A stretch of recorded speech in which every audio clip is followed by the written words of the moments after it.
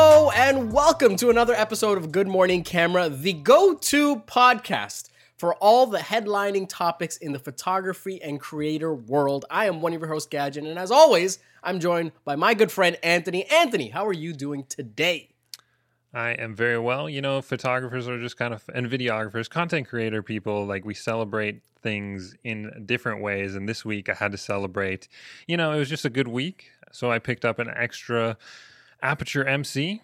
And that's that's just the way, us photographers, content creators celebrate. You just go in, buy an extra light, That's it.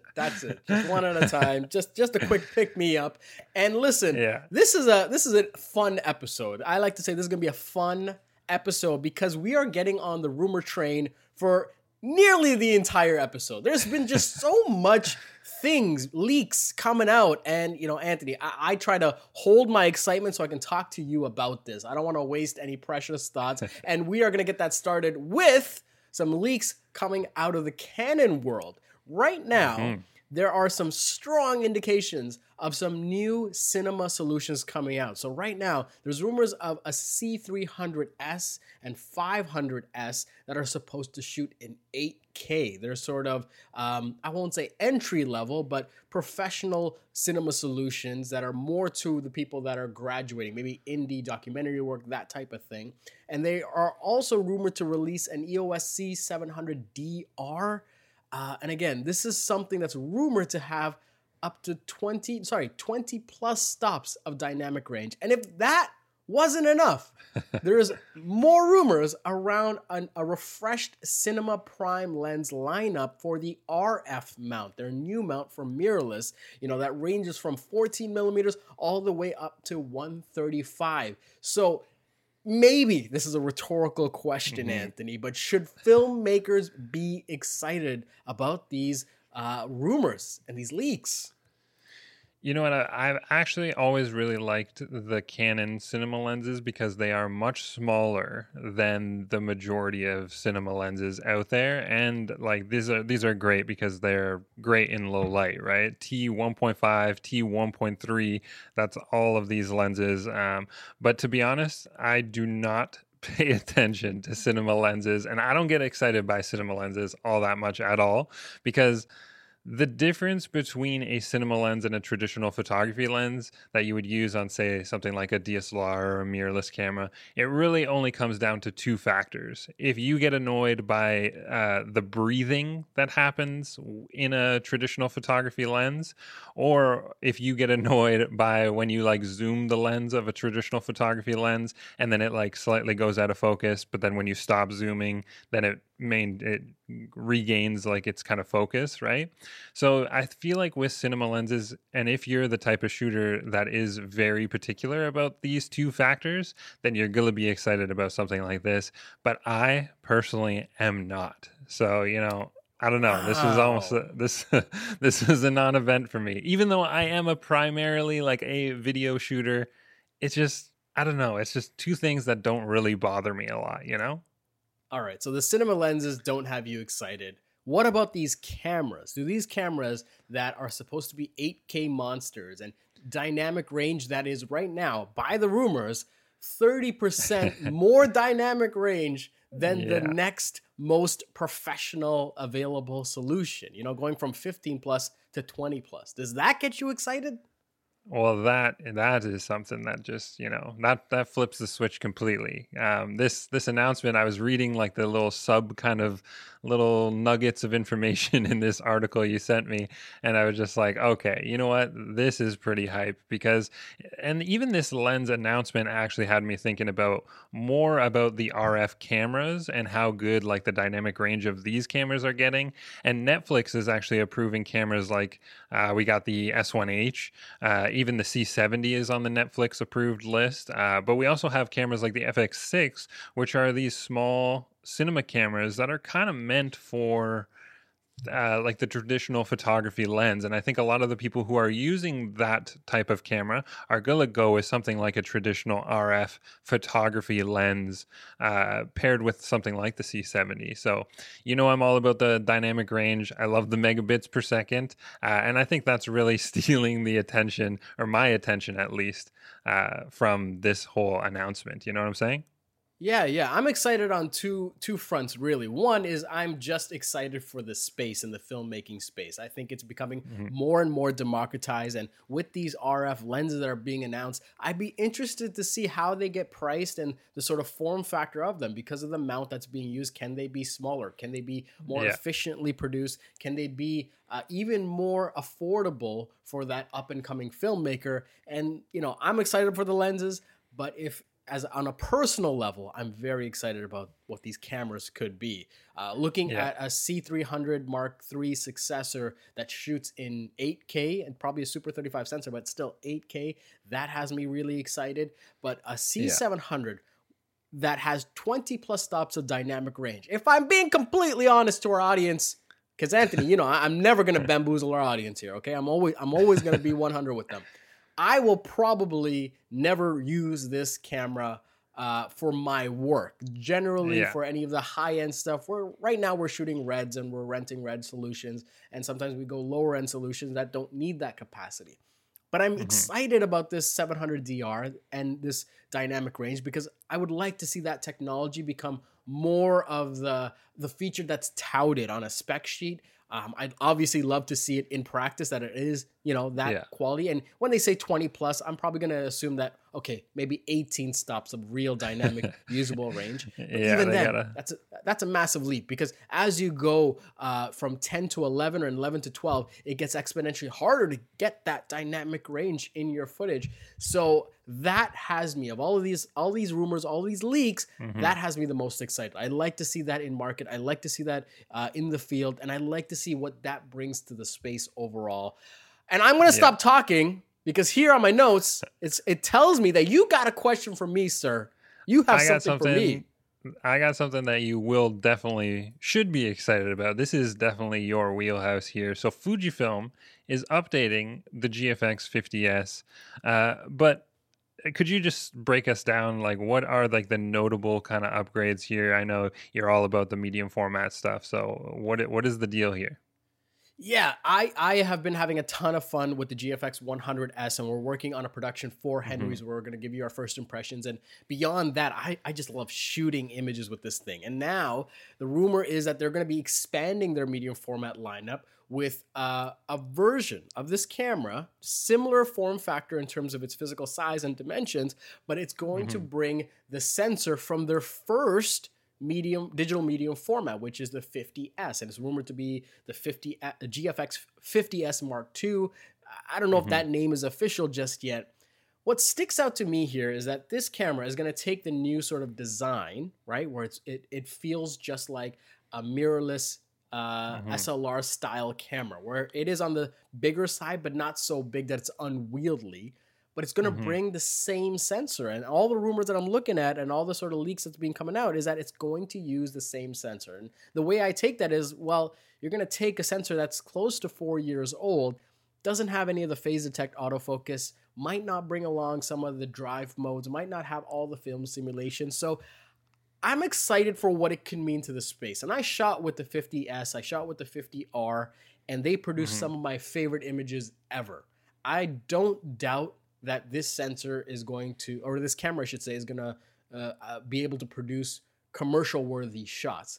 I'm just a little confused, and I wonder if that's because they're looking to aggressively bring down the price point. The GFX 100S really brought it down, and now with this and bringing an older sensor in a newer body, can probably go even below that. But I wonder if this is the right decision for the overall Fujifilm brand. I think if you want to be taken seriously in the space, I don't know if this sensor really puts you in the best position. But I think, again, if these rumors are true, Fujifilm's just betting on the fact that the price point, along with the end quality of this sensor, are going to be enough to win people over. Yeah. So three things that you just kind of mentioned there. It's funny, the medium format whole world is just kind of, there's a bunch of like blurred lines out there. I think Fujifilm saw the Sony A1 and really are trying to push for a lower price camera, still maintain that 50 megapixel, but give us something a little bit more in terms of like speed.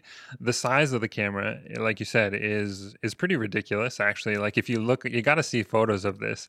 If you look up the photos that were leaked, the back of the camera almost looked like an X-T3 or an X-T4. That's how kind of small and compact it is.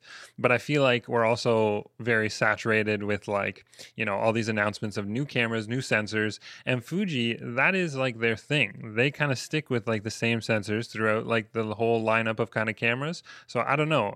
Does the lack of like a new sensor kind of dampen the news? But I was thinking like this is just typical Fuji, is it not? Yeah, it maybe, right? I mean, getting the most out of the sensor, it just seems like it's been a few years. So, I don't know if this is going to be the home run in terms of marketing that the GFX 100S was. But I also don't think that using the old sensor is necessarily going to make this a downer or a dud on release. I think it's somewhere in the middle there. Obviously, I'd love to test it out and see what I can do. But if it is the case, it's just one of these things where like, I'm glad that they're doing it for the space. Personally, I just wish that it was a newer sensor. But with that, we've used up our Fuji time. If people have been listening to the show for a while, I can go on and on about this stuff. But there is another thing we have to talk about, and that's rumors coming out of the Sony space. Look, we're probably going to cover every brand here. Sony is rumored to announce quite soon, and again, we have no information about this. We're strictly on the rumor train for this episode. They're supposed to be releasing an APS-C sensor camera with an E-mount, so you can use any one of their E-mount lenses, but it won't be branded under their A5000 or A6000 series of cameras. The rumor is that it's supposed to be sort of a newer line in their solution, similar to how the ZV-1 kind of overtook the Sony RX100 series of cameras. So what I know from this from now, Anthony, and I'll let you chime in as well, but it's supposed to have a 24 megapixel sensor. Allegedly, it's not really meant to be a high-end model, but maybe more of a compact vlogging solution that has an E-mount.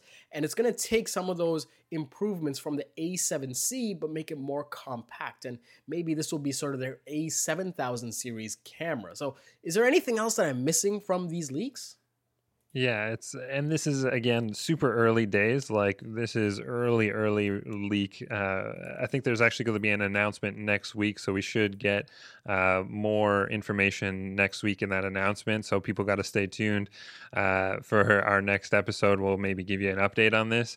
But apparently, like they're not really calling it an RX100. In the article that we were kind of looking at, they even put up a photo of the ZV-1, but listed similar specs to the A7C. So what I'm expecting from this is an A7C in a smaller package. But yeah, I don't know. This is kind of funny. Like typical Sony, they kind of, they say A7 III was like such a good camera.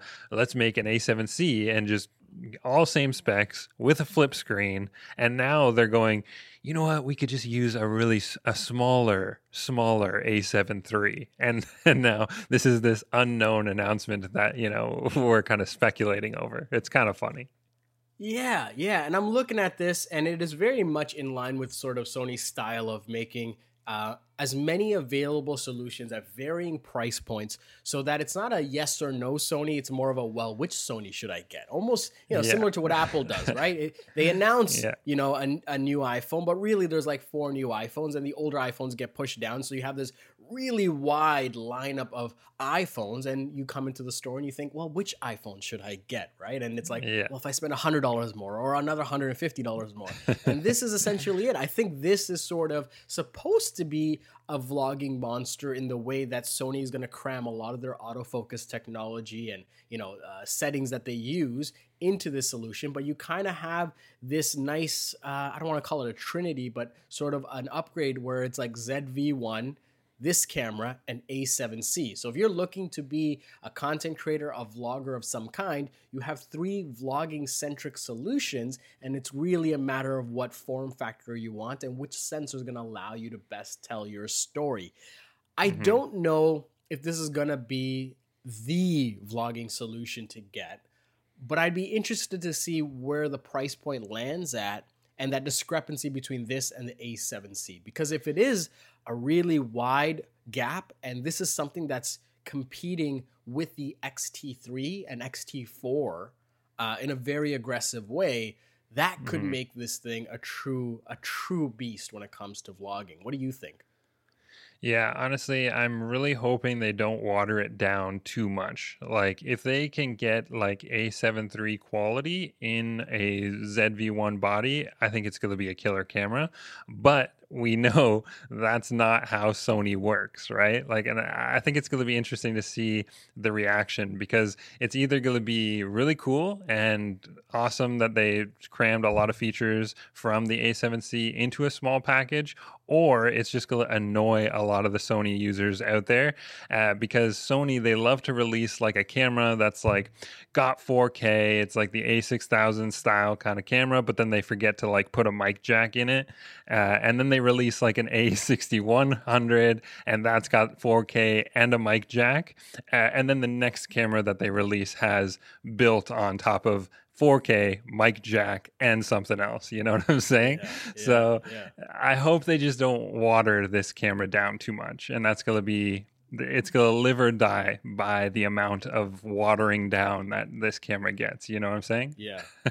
I'm very excited to see where this goes. And most importantly, with Good Morning Camera, we follow the news, we follow the rumors, we comment on them, but we'd also love to hear what you think. So reach out to Henry's Camera on Twitter or on Instagram and let us know what you think so we can dialogue with you guys there as well. And with all that said, we're going to get to, I think, my favorite part of the show, Anthony. I think this is my favorite part of the show. It is Creator Draft Picks, where every episode we share one item, one product, or one service, or one software that is making a big impact in our creative workflow. Anthony, what do you have for the listeners this week? Yeah, and remember, these are products that we really, really enjoyed using. And one of the products that I actually really enjoyed using recently was the Deity D4 Duo. And since we kind of touched on, vlogging kind of topics and such, so picture like you're a YouTuber, you just arrived into a hotel room and you're like, sick, guys, like check out this dope little like suite that I got going on here. You turn the camera around to show the viewer something, and now your sound is kind of garbage, right? Because the mic is facing the wrong way. Of course, you can flip the microphone around, like do it like Peter McKinnon style, but that's like kind of annoying, right? Anything that kind of lessens the steps to creating, I can get down with. And when I used the Deity D4 Duo, it had this like little switch on top of the mic that actually allows you to toggle the front and the back microphone. So this microphone has 2 microphones facing either direction. So picture this, I'm now that YouTuber that we just kind of talked about.